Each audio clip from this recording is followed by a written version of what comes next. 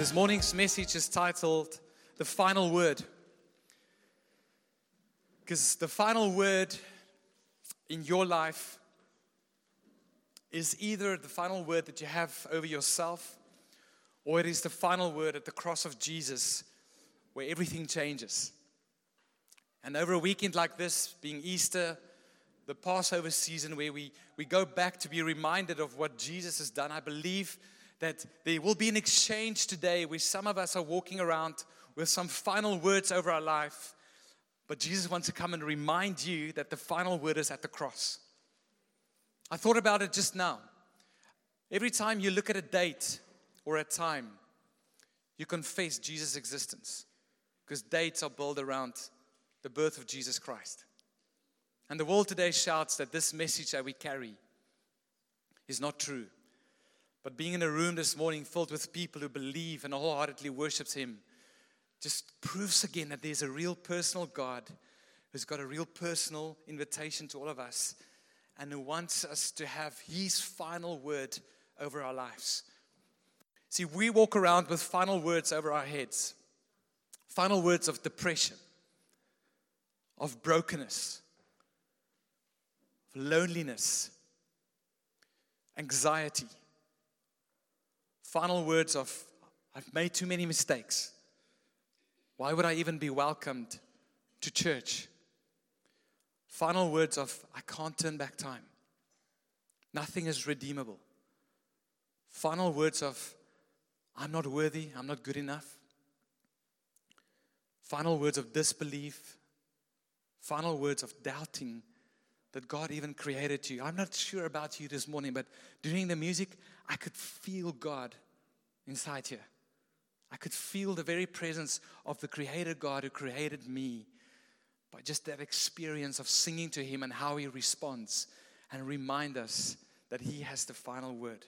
And this morning, to help us move away from our final word that we raise so high and we find our identity in it and we build our life around it, this morning, we're going to exchange this view that we have of ourselves and we just become us, and we're going to exchange it for the final words that Jesus had at the cross.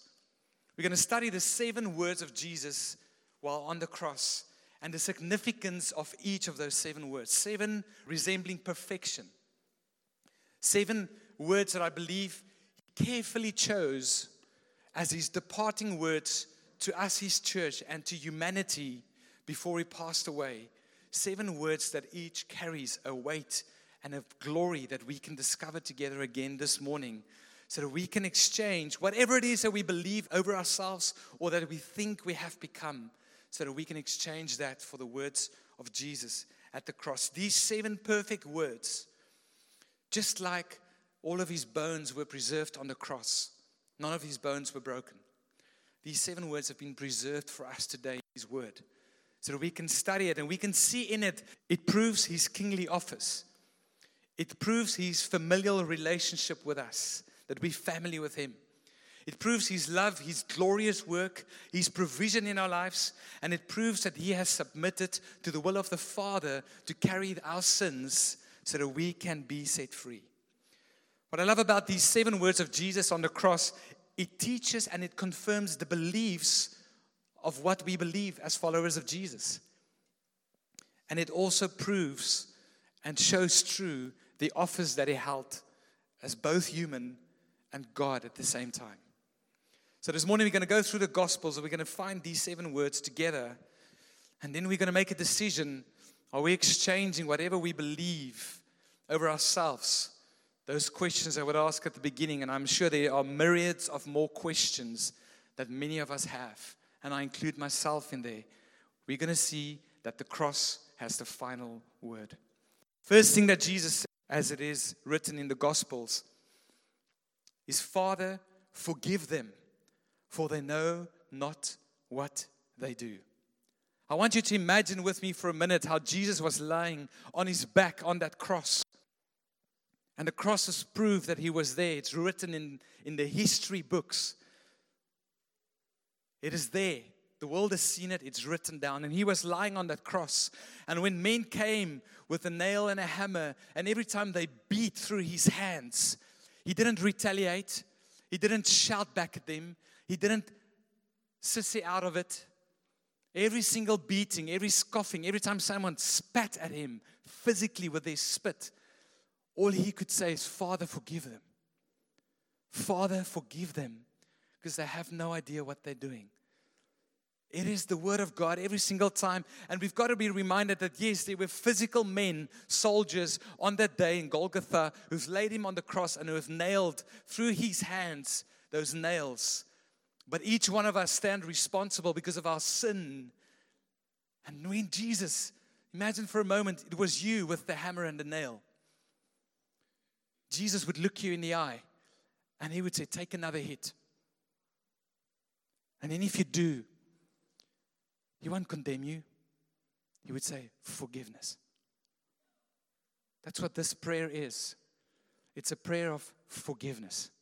And this is the very first word of the cross. It is the foundation of what we believe as followers of Jesus. He forgives. Not by anything that we do. Doesn't matter for how long we've been walking around with our things. He's willing to say, put that down. It is clean. I forgive. This is a prayer to the Father. He's pleading for our guilt in front of the Father, the just God. He's interceding for us. And did you know that the word says that intercession didn't stop there? That today in heaven, Jesus is interceding on behalf of us. So time and time again, when we find ourselves at the end of that cross, and our brokenness and our mistakes are like nails through the hands of Jesus again, be reminded that He says forgiveness. The only question that we've got to ask is, are we accepting it? Are we willing to accept it?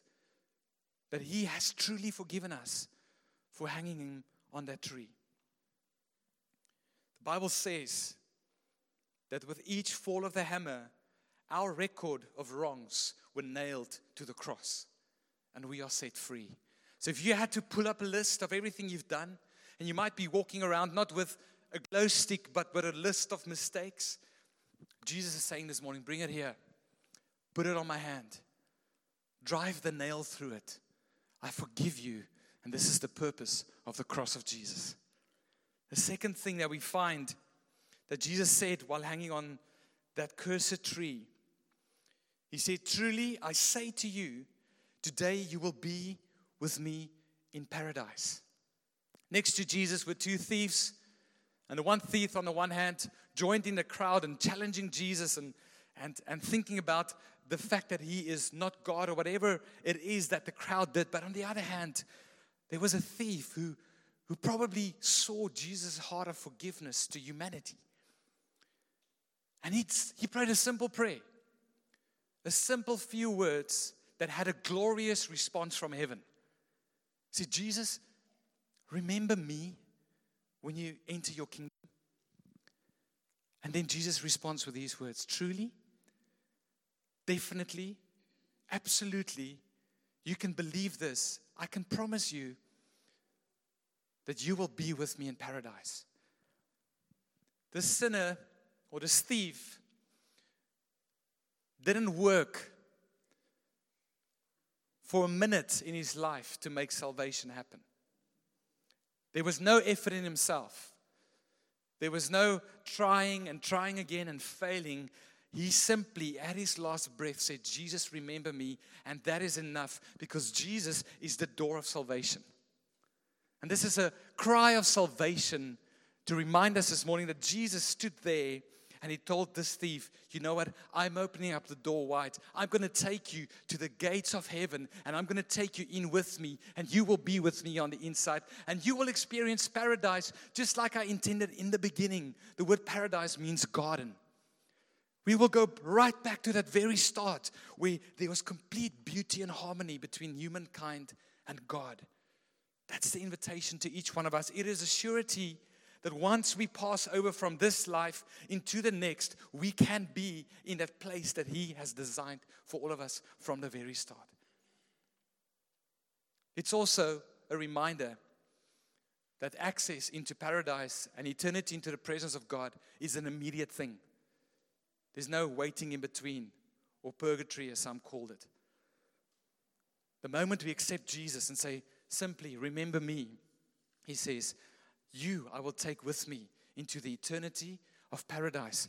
Where pain is no more, where guilt has no right, where sickness is dealt with, where you are complete and in the joy and the presence of my Father. And the question we've got to ask, Jesus has opened the door of salvation. He said, come as you are.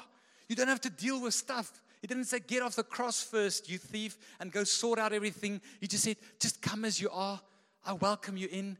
And then in Revelation, it says that Jesus stands at the door of our hearts and He knocks. And we've got to ask ourselves the question, have we opened up the door of salvation for Jesus to come and take our lives and make us better than before and change us around? So the second word of Jesus, He moves from forgiveness, you are free, I forgive you, to come into my salvation. I open up the door of heaven for you. The third word of Jesus on the cross speaks about His true humanity. In front of Him was His earthly mom, Mary, and next to Him, the disciple, John. And He said to Mary, woman, behold your son. And to John, He said, behold your mother. This speaks about Jesus, who was truly human and lived within human relationships. And this is the beauty of the gospel, is that God became man. He completely understands what it is to live as human. He exercised being a human, and we see here that part of the cross is restoration onto human relationships. And the cross is an invitation into family. I can imagine in that moment how Jesus looked at Mary and His heart probably sank because of the pain that she was carrying by seeing Him on that cross. And you know what? He didn't just say, Mary, your job is done now, over to me. He had compassion on her and He said, Mary, look next to you. There's John. He will be like a son to you now. And then He said, John, we were really close when we walked together on this earth. She will be like a mother to you. And there we see the invitation into the body of Christ, the family that Jesus makes us to be, where moms could be moms to spiritual sons and daughters, where people who walk around in lowliness are added to a family and they can be part of God's divine plan. The cross is a restoration, not only of vertical relationship, us back to the Father, but it's also a restoration of horizontal relationships, where we find a family that we would get to dwell together and enjoy moments like this and walk it out in this earth. And Jesus is saying, people, I understand you're going to need one another, so take good care of one another. It's important to note that Jesus called her woman and not mother, because in that moment, her work was done. And by no means did He ever intend for us to worship the mother. We are only intended to worship Jesus on the cross. The third word of Jesus speaks about family and an invitation into not only a vertical relationship to God, but a horizontal relationship with one another. So see what the cross has already done. The final word. Maybe you are walking around with loneliness. This morning, the cross is saying, come into family. Maybe you are walking around with a whole record of wrongs. This morning the cross is saying forgiveness. Maybe you have not opened the door of your heart to Jesus, but the door of heaven is wide open. And He's saying, come into paradise with me. And this morning He wants you to put down your life where you've held it in your own hands and determined the own outcome and say, I step into the paradise which you created me for in the very beginning. The fourth word on the cross is a sharp word and a personal word where He speaks to the Father. But in it is so much life. It's filled with gloom and darkness for Jesus, but it shines with everlasting, illuminating light to us this morning. Where He said, Eli, Eli, lema sabachthani. My God, why have you forsaken me? Because in that moment, all of the sin of the world was placed on Jesus. And the Father, being perfect, could not look upon Jesus anymore. He had to turn His face. And He had to forsake Jesus with all our sin and all our brokenness.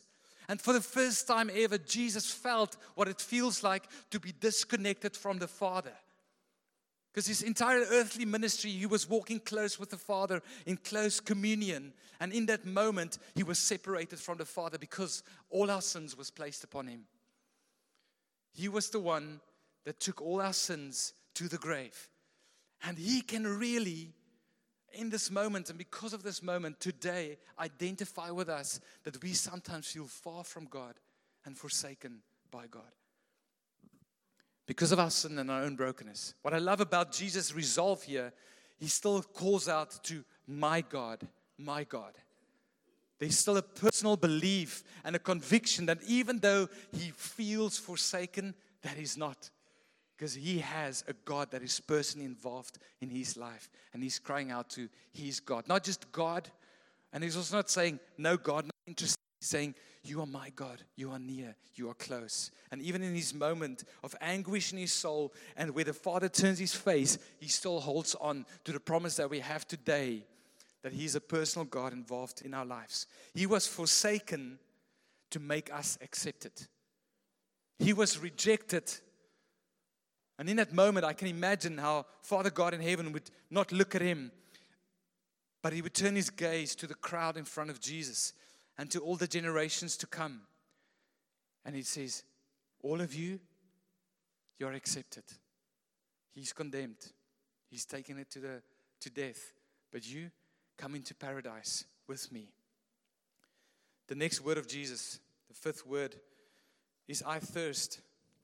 In our language, it's 2 words. In the original language, it's simply 1 word.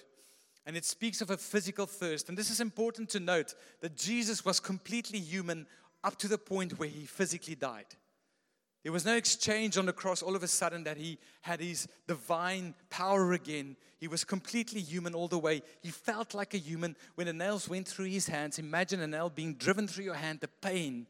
And that was just one hand after the many beatings, after the spitting, and then his feet hanging on a tree, being pierced, being beaten, thrown on his head of thorns. He was completely human to the end. And I don't know about you, but if your body goes into a bit of shock and you've had a bad moment, you become thirsty, right? And Jesus' body was so broken and bruised that he had physical thirst. But that physical thirst represented something far greater. It represented the thirst in his soul. Because the Father has looked away from him, he knew what it was to long and have a longing for communion with the Father. So when he said, I thirst, there was a deep longing inside of him to drink from the wellspring of life again. You know what they offered Jesus when he said he's thirsty? They took a sponge and they dipped it in old wine. And they said, here, Jesus, drink. And I thought about this. Isn't that all that the world has to offer? Vinegar? We try and find our thirst being satisfied for the things that we want in this world, but the only thing the world has to offer is vinegar. But we've got to return back to the understanding that from the throne room of God, the Bible says, runs a river of life. And it is bright and pure as crystal. And that river satisfies a thirst in us that only that can satisfy. And for so many of us, we've been drinking vinegar so long that that's the taste that we like. But I want to encourage you this morning, if you take a cup of fresh water, you would not want the vinegar again. Because nothing satisfies like fresh water. You can drink Coca-Cola for as long as you will, but you all know that there's a moment where you just, I need some water. And when you drink that icy cold water, pure and clean, it satisfies your thirst. They tried to offer Jesus something that only the world can give, but his longing was like the deer who pants after the water of life. His longing was for that throne room of God where a crystal clear water river runs and we can drink from it. And in your mind, you can't help but hear the words of Jesus echo. Blessed are those who thirst after righteousness. Blessed are those who are thirsty for me, for they shall be filled. And this morning, that's the invitation. Be thirsty for him. He will fill you up. You will have a taste of the living water, and you will never thirst again. This is what he told the woman at the well. She was standing there in her brokenness, and he pointed out her brokenness to her, but he didn't condemn her. He said, you are pulling water out of a well, but let me give you some of the water that once you drink this, you will never thirst again. And she had a sip of that water and her life changed. This morning there's an invitation, and Jesus is saying, just like I thirsted on the cross, thirst after God, have a longing for Him. Second last word on the cross. A powerful one-word statement that resets the course of history. Everything changes in this moment. Everything is documented. When Jesus passed away, there was darkness across the world. And in this moment, time was reset. The history was reset when He said, it is finished. It is done. And the original word there is tetelestai, which means finished, complete, paid for in full, no more. It is completely done. There's no better way to explain it than it is done. Tetelestai. It is complete. And it shows us three things. First of all, that Jesus completed the very work that the Father had for Him in leading us into triumph. It's a word of triumph where He said, you know what? It is finished. I have done this task. Just the day before, He was in the garden and He said, Father, can you maybe let this cup pass me? I don't think in my humanity I'm strong enough to go through the cross. But your will be done. And He pushed through to this point where He said, Father, I've done everything that you have called me to in this earth. I think about David. It says, it was written of David that after he fulfilled all the purposes of God in his generation, he passed away. And that's the second invitation. It's saying, can we live like that? That we want to get to a place that one day when we move from the transient into the eternity, that we will say, it is complete. The very thing that God has called me to, the very invitation that the Father had for me, I have done. It is finished. Tetelestai. But this morning, and in light of the cross, the third study of this word is probably the most important. He took our record of wrongs, and there was a stamp on it. Finished. And now the accuser of the brethren, the enemy, comes and he still wants to accuse us. And you know what? Sometimes we are our own enemy. We walk around accusing ourselves of everything we've done wrong. Right? Sometimes we blame the devil and it's just us doing it ourselves. But Jesus is looking at you and saying, it is dealt with, it is finished, it is paid for, and it speaks about our justification. Because of that moment, now we can be complete in Him again. And I believe this, and this is what I give my life to, and I've seen it, and I'm yet to meet someone who's made that decision to follow Jesus and not believe wholeheartedly that this is the truth.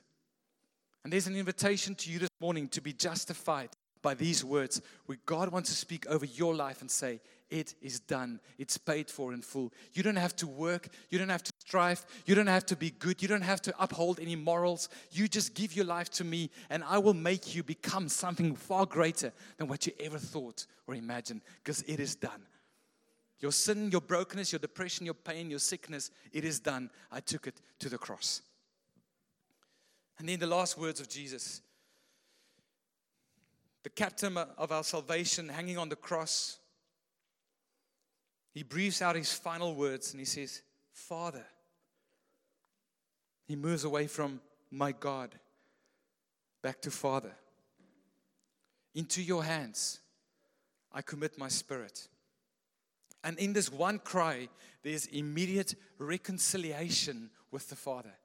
In that moment, Jesus modeled to us that once we pass from this life into eternity, there's a Father waiting for us. And He uses the words, into your hands I commit my spirit. Imagine the Father in heaven standing with open hands. And within His hands He holds the banquet feast of reconciliation back to Him. That's the invitation.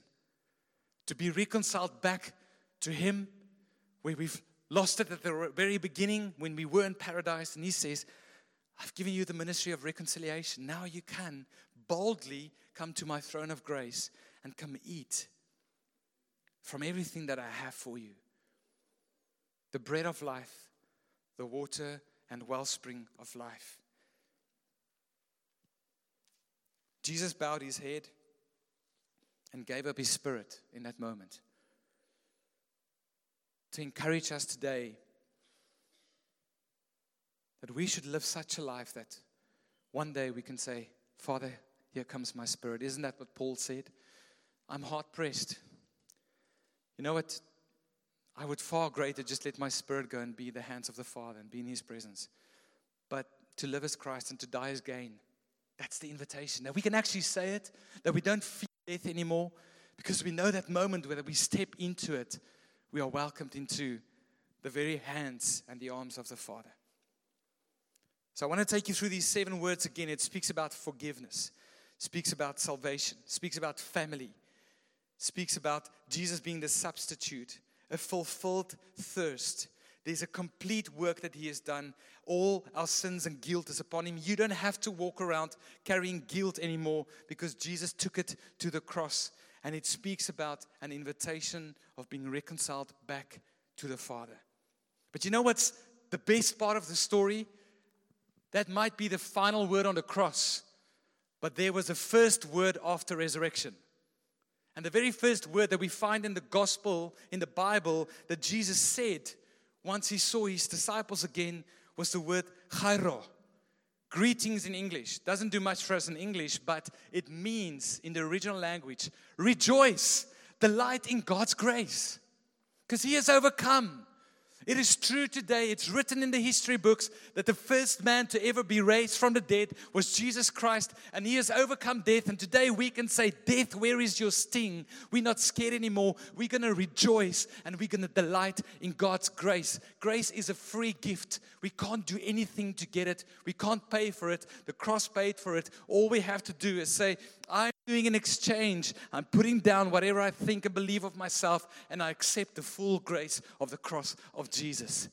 And then we can walk through this life, and we can say, even in our hardest of days, chairo, rejoice, there's grace.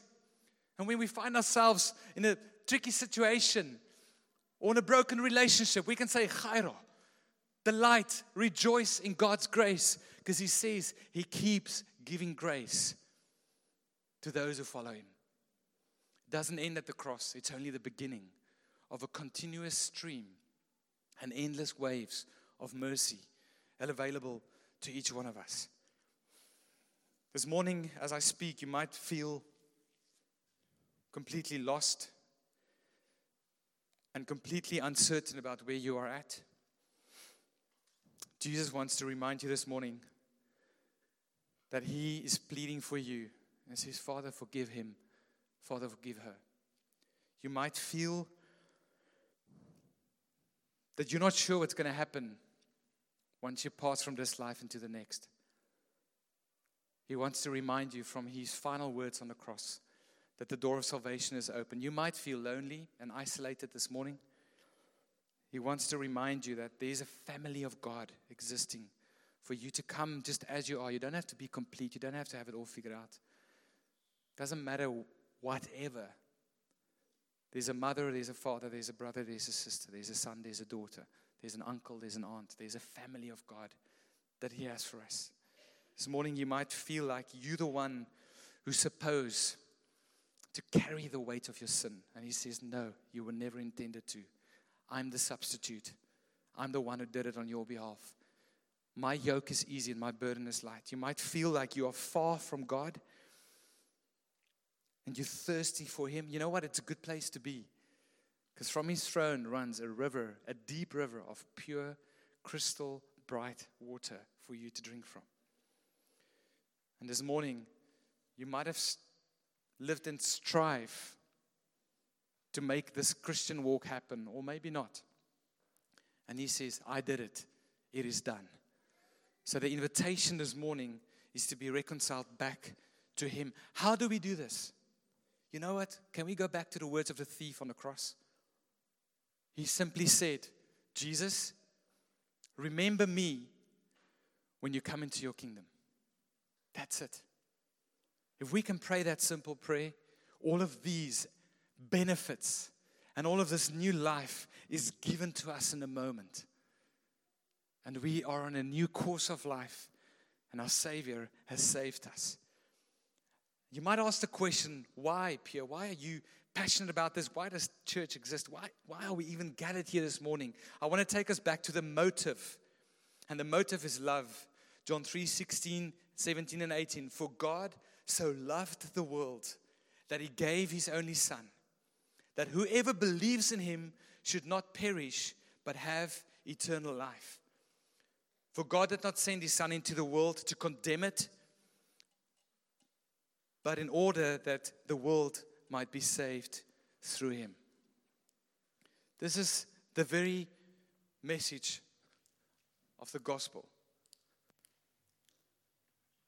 And you know what? We walk around thinking condemned. Condemned. You know what? This Christian thing, this God thing, it's all about condemnation. You're not good enough. You need to better yourself. And I do agree. You know what? To some part of me, like, there is that message. And you know what? The enemy has been really good at twisting the message of the gospel to such a place that the world has become enemies on it. Because when I read that, that's the word of Jesus. He's saying this. He says, I never came to say condemned. I came to say, dealt with. I love you. I accept you as you are. And then we come to him, and then he works in us, and we change so that we become more like him. But maybe that's the only word that you've heard. Condemn, condemn, condemn. May I remind you of the final word of the cross. That you are welcomed, that you are forgiven. And it doesn't matter how many times you have nailed a nail through his hands. He says, Father, forgive him. Father, forgive her. And I want us to think about this for a few minutes. You know what? Studying these words of Jesus this week, I had my moments. I'm like, Lord, I need you again. I need you more. Yes, I might do what I do with my life and lead a congregation or whatever it is you want to call it, but it doesn't make me better. It doesn't make me stronger. I need Jesus the same way. I need to go and stop at each of these 7 words. Say, Jesus, I want that again. Some of you, in this morning while we prayed, God reminded us of the story of Peter, where he denied Jesus on the cross. I believe there are Peters, metaphorically speaking, in this room today, where you once walked with Jesus, but you've denied him. Maybe like Peter once, maybe like him twice, 3 times, maybe multiple times. But let's be reminded that the story didn't end there. The final word over Peter's life was not that he denied Jesus. The final word over Peter's life is that when Jesus was risen from the dead, he went back and he said, Peter, I love you. The door of salvation is open to you. I still see in you what I said from the very beginning. Come and walk with me again. So this morning, that might be you. Maybe you are hearing the message of the cross differently for the first time today. Maybe you've always thought that it's all about condemnation. You're just walking around like this. Yeah, you are filthy and terrible. You're making mistakes. You know what sin is? It's simply to miss the mark. It's to miss, like shooting an arrow, and you just miss the mark that's set out. When God created us, He created us with a certain mark to reach. You know what? We miss it. We all do. I missed it this week. Let's accept the final word over our lives. So let's take a moment to think about that. Just feel His love and acceptance this morning. Because that's the thing that moves us. And say, Jesus, thank you. I accept you this morning. And then our lives change completely.